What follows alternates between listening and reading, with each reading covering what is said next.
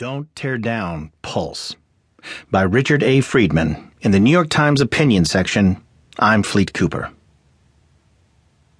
We are all still reeling from the horror of the mass murder in Orlando, Florida last week, the worst of its kind in our nation's history. But while we grieve for the victims, we also have to turn our attention to the survivors. People like 20-year-old Patience Carter, who was shot in the legs and saw a friend die, and